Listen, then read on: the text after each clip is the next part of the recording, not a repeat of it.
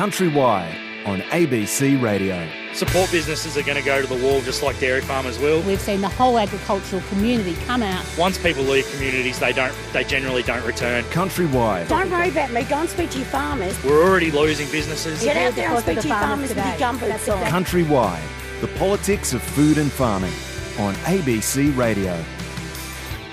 Good day, everyone. Thanks for being here on Countrywide. I'm Hannah Joes speaking to you from Dubbo, and I have got a packed half an hour for you. We're talking a spiny pest that's ravaging the seafloor in southeastern Australia. We've got a global perspective on dairy and how that might affect Aussie farmers. And we're also going to cover off some animal rights concerns and how these thorny issues are affecting industries like grain farmers and, if you'll believe it, lobster fishers. Yes, we're talking rights for marine life. So stay with me and let's get into it. First off, we're heading to central Queensland where there's pineapples for days as the unusual seasonal conditions have caused unusual growing. Pineapple farmers are urging people to head to the supermarket and pick up a pineapple or three. Tons of fruit is already going to be left to rot in paddocks because farmers just can't pick them fast enough before they ripen. A mass natural flowering event caused every growing region to come online at once, rather than having staggered fruiting as is normally the case. Central Queensland grower Ben Clifton explains to our reporter Megan Hughes the unseasonal conditions that have caused this. Well, this season's like no other we've ever experienced, and we seem to be saying that just about every year now. We had a really, really cool, wet July period. Here in Yeppoon, we're well known for our beautiful winters, but we had a week where 5 days didn't get over 12 degrees and it drizzled rain, and pineapples being a tropical fruit really, really didn't appreciate those weather conditions. So they went into a stress mode and a high percentage of them have flowered naturally. So what that means is all those pineapples that were cold with wet feet have shot up a fruit, and that's now ready for harvest.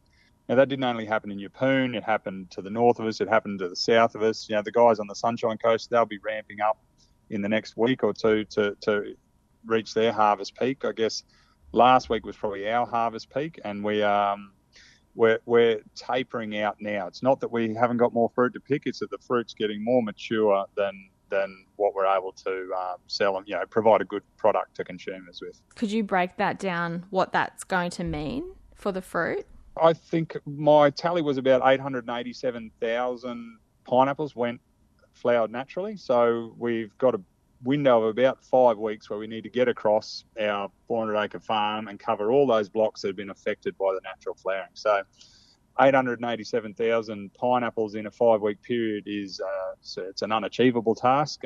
With the ability to find staff these days has meant that we've been stuck to only running one harvest crew. I've got enough guys on the books to run 2 harvest crews, but we can't get them here for whatever reason. Enough on one day to fill 2 crews to allow us to get across the ground further.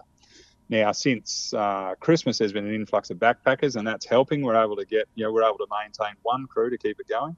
Getting guys on the ground to help us get the fruit picked is probably challenge number 1. Outside the sheer volume of fruit, and that volume has a flow-on effect in a supply and demand market where, our agents at the central markets, our guys at chain stores and things, they're doing a really good job to create awareness with consumers. They're selling pineapples well, they're marketing them well, and the fruit is fantastic quality at the moment. So I think the Buy 2 pineapple campaign is going really well because people are getting great quality fruit, coming back, getting another couple of pineapples. So I would say our natural crop will be done and dusted, whether we harvest them or not, by mid to late next week. That'll probably look at something like 200,000 pineapples unpicked or picked and rejected. So that's pretty hard to deal with out here because obviously the growing costs of our inputs, diesel, fertiliser, staff, all increased astronomically in the last 12 to 18 months. It's just another bite into what we do here. Is that, would you say, about a quarter of your crop? Round figures, about a quarter of our natural crop will go unharvested. Looking in every direction I look, I can see coloured pineapples that won't be eaten. That's challenging. Now, the good news is there's still millions of plants out here that didn't flower naturally, which will have able to be harvested over the next 12 to 18 months. It's just probably our next 3-month period where the Australia's pineapple market will just be probably a little bit short of where it wants to be. That was Central Queensland pineapple grower Ben Clifton talking to Megan Hughes about the pineapple predicament he's in. And now that we've established we're all buying pineapples, let's change tack a little bit. Let's talk about a pest you may not have realised is a pest, the sea urchin. The long-spined sea urchin, to be exact, and it is an invasive species all along the southeast coast. Hobart reporter Madeline Rohan was at a 2-day workshop looking into how exactly to stop these spiny little critters from spreading. Scientists from around Australia and overseas, like the US, Japan and New Zealand, attended the workshop in Launceston to try and pin down a strategy. It's really similar to what's been seen in Tasmania, other than the fact that in New Zealand it is a native species. It's always been there, but in low numbers. But with the warming temperatures, there's obviously been an increase in recruitment. Yeah, I'm Yukinori from Northern Japan. Yes. And what's brought you here to the urchin conference all the way from Japan? We have a new sea urchin cultivation system. We are developing with Hokkaido University in Japan. Sea urchin is so versatile, like you can use it in anything. Given that we're at the conference here to try to tackle the issue of invasive urchins, which is it's a global issue. What role can processors like yourself have in this? Our processors play a huge role in combating the huge populations of the Centro long-spine sea urchin. We're the ones that are buying them all and creating the demand, for the divers to go get them. So our role's huge. Ali Candelmo. I'm Conservation Science Manager at Reef Environmental Education Foundation. And obviously we have the problem with the long-spine sea urchin here. What could we learn from your practices over there? I do think sort of some collaborative approach that allows for the commercial market to expand, but then brings in recreational divers to potentially remove urchins in areas that commercial divers aren't going or don't want to go, or the urchins aren't really viable there. And then also marine protected areas where commercial divers won't be allowed to fish. That could be a nice kind of collaborative approach. Plus the community involvement really brings the attention of the problem to the media often. You can use derby events to attract the media and then bring other funding sources through from local sponsors, and so that helps kind of forge the management effort as well. In one way, it's a very strange feeling because what I suppose from an Indigenous perspective I'm trying to do is put across a perspective of cultural knowledge in regards to what Centro has and how Centro has actually impacted the east coast of Australia. From our perspective on the east coast, the urchin has created all sorts of problems when it comes to our cultural sites where we traditionally dive, and we've got a lot of concerns about that sort of invasion and how it actually transpired. So we're at a point now where we've got to do something about this for our kids' sake, because we've noticed fish stocks have actually decreased. So it is a real concern to us, and we need to actually have a seat at the table. No, this has been a great conference. I really appreciate being invited. I've learned a lot, but there are a lot of parallels between the two, so I'm happy to give my wisdom on how to run an urchin derby in the future. I'd love to see it. Tasmania for that. Your new job. Yes, for sure. That was scientist Ali Candelmo at the end of that report by Madeline Rohan at a 2-day workshop to figure out how to defeat the invasive sea urchin. Now, we all know Australia's been in something of a trade war with China and its giant economy. We've seen bans on coal, some meat companies, and massive tariffs on grain and wine. But amazingly, dairy exports to China have been a shining light in this gloomy period. So why is China continuing this long honeymoon with our dairy industry? Country Hour's David Claughton spoke to Dairy Australia about what the long-term policy is and what is really driving this rosy relationship with the country. Here's Dairy Australia's dairy analyst John Droppett to explain.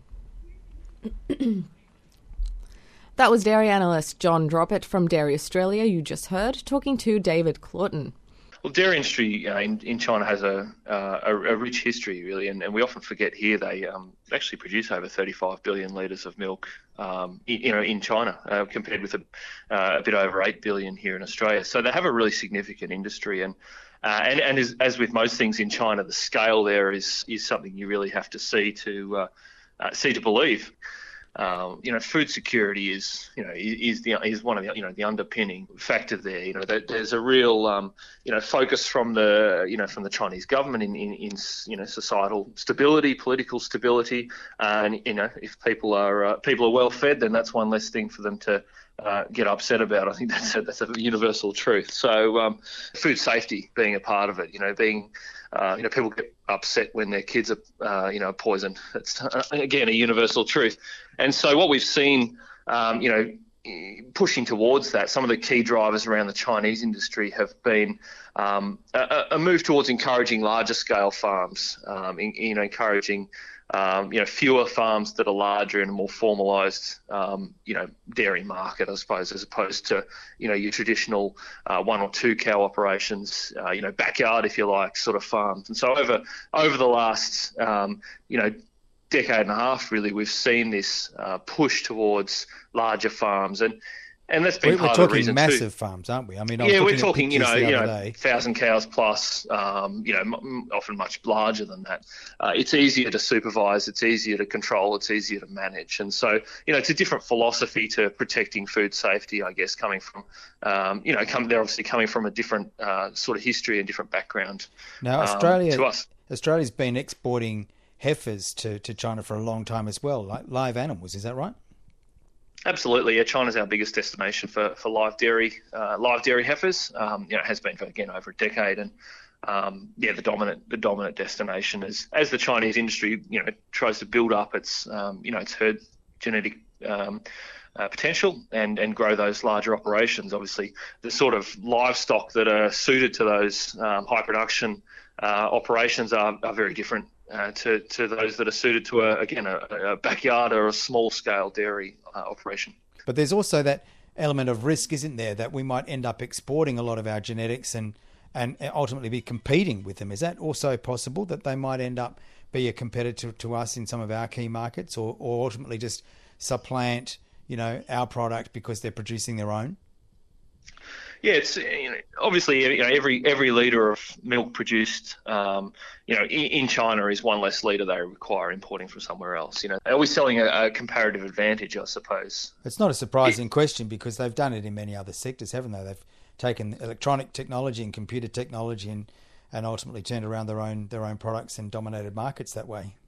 Yeah, certainly, and arguably, we're competing heavily with Europe, from which most of our dairy cows originally came as well. So we're in some ways an example of that. But I guess two things I'd say about that is, firstly, that they're going to get those genetics from somewhere anyway. Australia's not unique in the sense of the the genetics it has available and the quality of its livestock. I think we're certainly in the top tier worldwide, but we haven't cornered the market in those. But probably more importantly, I think we probably have to back ourselves a bit as well, in the sense that the Chinese dairy industry has some real challenges that will be very, very difficult to overcome even in the longer term, and that particularly around cost structure and the ability to supply feed to those cows. It's pasture-based dairying is one of the most cost-competitive ways to produce milk. And we do that really well in Australia. It's not the way these enterprises are set up in China. It's not the way their industry is structured. And they're always going to be bringing in feed. It's always going to cost them a lot to produce milk. From the paddock to the plate, Countrywide on ABC Radio. Staying with the dairy industry, there's been a new development in New Zealand, where milk giant Fonterra has ordered its Kiwi suppliers to stop euthanizing bobby calves on farm. Bobby calves are usually young male calves under 30 days old that are surplus to milking herds, and they're considered surplus because they serve no marketable purpose, and they're usually separated from their mothers. From June this year, New Zealand suppliers to Fonterra will be forced to instead raise the calves to an older age or send them to an abattoir following animal cruelty concerns. Now, Kirstine Cately has worked in the dairy industry in New Zealand and in Australia for over 30 years. She's the owner of Port Fairy Beef in southwest Victoria and general manager of investments with Prime Value Dairy. She raises dairy beef on a farm in a bid to improve animal welfare, but says the mid-year deadline would be impossible for most farmers to meet. What they're saying is that they've got to have a useful life. So a useful life is, reared for beef, slaughtered as veal or pet food. Now, you could argue, but the last two of those options doesn't sound that useful. And then, moving on from that, so if you have to keep calves on farm for a longer period of time, obviously that creates a whole lot of issues. And this is one that I'm grappling with ourselves as a company. So at the moment, we keep 25% of our replacements. Those are heifers. They come back into our herd. The rest of our calves, we rear a proportion of beef calves. Some are sold as bobby calves and some are sold to backgrounders, to other calf rearers. If farmers have to go from rearing 25% of their calves on farm to rearing 100% of their calves on farm, that takes infrastructure. So it takes, the calf shed space and calf sheds, and it takes labour. So those are things that take time to build or to get. And then obviously if you're rearing those animals as a beef calf, you need additional land to be able to do that as well. Being from New Zealand yourself, do you think that there is the infrastructure possible to get this done by just a few months down the track from now? Not a hope in hell. Excuse my language, but no, definitely not. So we're talking, for example, I'm building calf sheds at the moment. We're building calf sheds at the moment in Tasmania. We've just accepted some quotes, and the earliest we can get those calf sheds built are May. So ours will be up before we start calving in August. But if I went to a builder now, I locked that in a few weeks ago. If I went to a builder now in Western Victoria and tried to get someone to build a calf shed, which I did a couple of months ago, he's booked out for a year.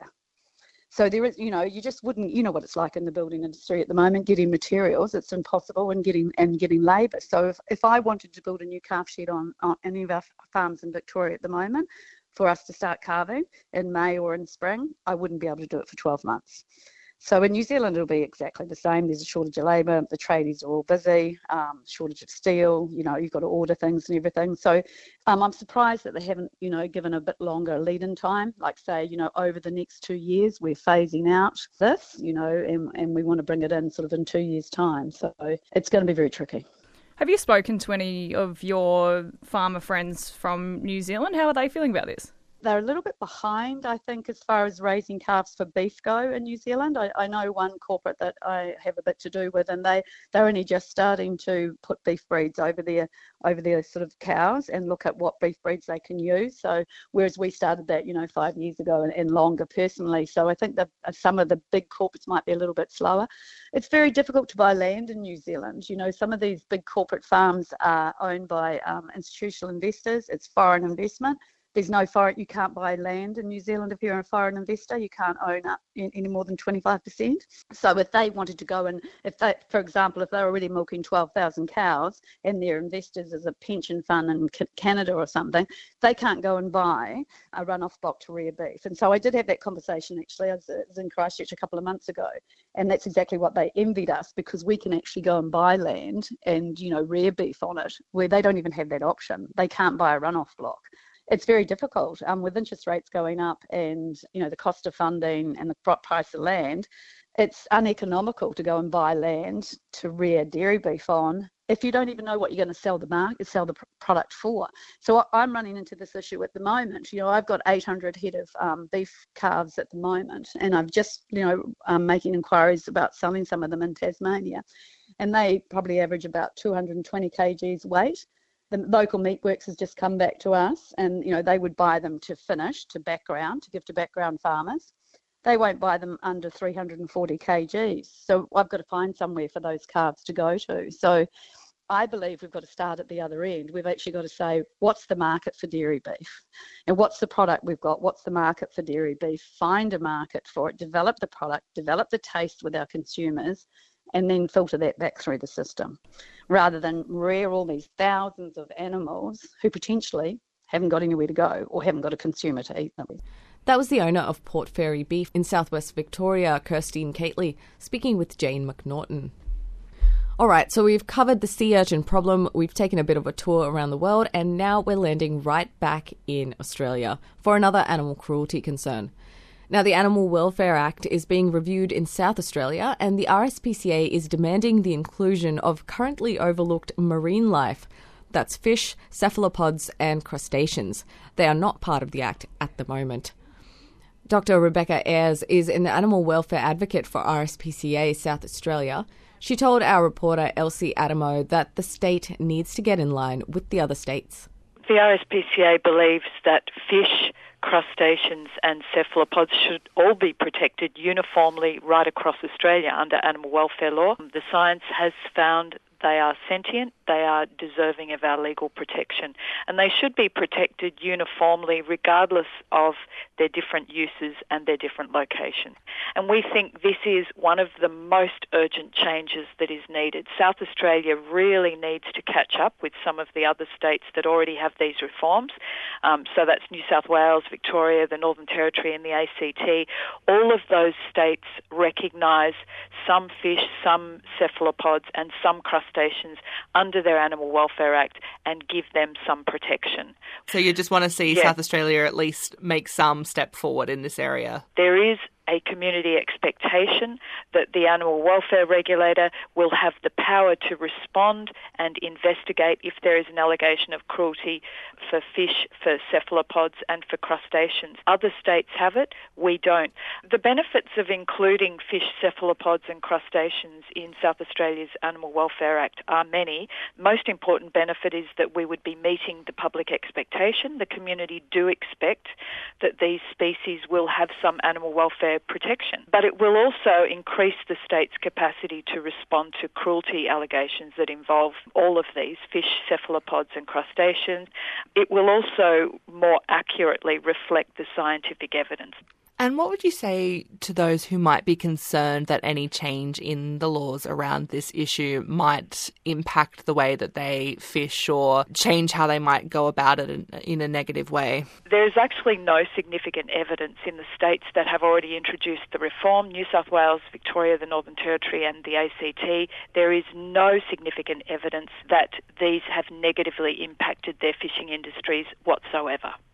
Executive Officer of the South Australian Northern Zone Rock Lobster Fishermen's Association, Kyriakos Tomazos, said he would welcome a review into potentially adding lobsters and other sea life into the Act. We always support reviews of best practices, and in the rock lobster area, we have been basically working on this for probably 3 decades now, and the practices that we follow have been clearly designed by experts in order to make sure that the animal husbandry that we use in holding live lobster of excellent quality. That's an area that we have been working collaboratively with the different scientific organisations to make sure that we have world's best practice.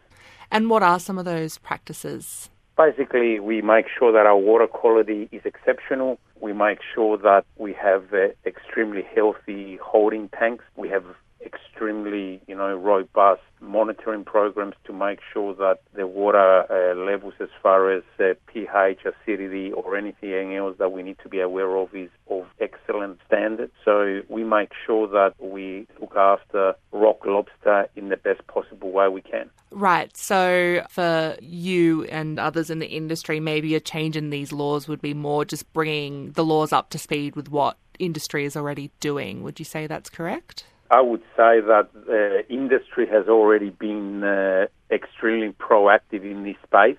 As I said, we've been doing this for nearly 4 decades now. So, it's more about, I think, with what's going to eventuate is going to be basically the laws will basically adapt to the world's best practice that the industry is already using. And while the professionals in industry have pretty good practices, from what you've observed from recreational fishermen when it comes to crays and lobster, are there any concerns there? Would you like to maybe see them improve their practices a little bit? I think that all recreational fishers should be looking at what the commercial sector is doing, and we're happy to be part of that education journey. So, I think that the recreational fishers, as long as they adapt practices that are followed by the commercial sector, we'll have no problems with maintaining the best animal husbandry we can. That was Kyriakos Tamazis from the South Australian Northern Zone Rock Lobster Fishermen's Association, speaking with Elsie Adamo. That's very interesting, isn't it, to hear from the lobster industry about how they're working to make lobsters more comfortable? Absolutely fascinating. Now, farmers in Victoria have been crying foul. They've been saying there's an overabundance of ducks that are destroying their crops, and they want to be able to continue to hunt them in the face of repeated calls for the Victorian government to ban duck hunting. So is the duck population actually increasing? Well, the scientist who works on the Eastern Australia Waterbird Survey each year says that overall, the numbers of waterbirds are actually going down, and that's despite the recent floods and wet seasons. Professor Richard Kingsford is the director of the Centre for Ecosystem Science, and he actually told our reporter Annie Brown that the main reason for the loss of ducks we're seeing is a pattern of long-term habitat loss.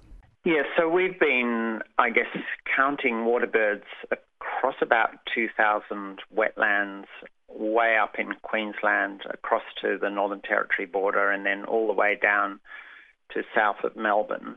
We run these survey bands that we do each year, and not only do we count all the game duck species, but also all waterbirds, so everything from swans to pelicans. And over that period, we've seen about a 60 to 70% decline in overall waterbird numbers, including many of the duck species.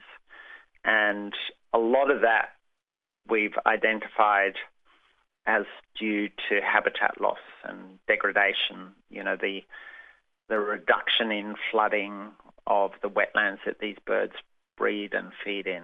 What are you seeing, though, in terms of this year, now that we've had all these floods at the moment? Were you seeing a spike in numbers?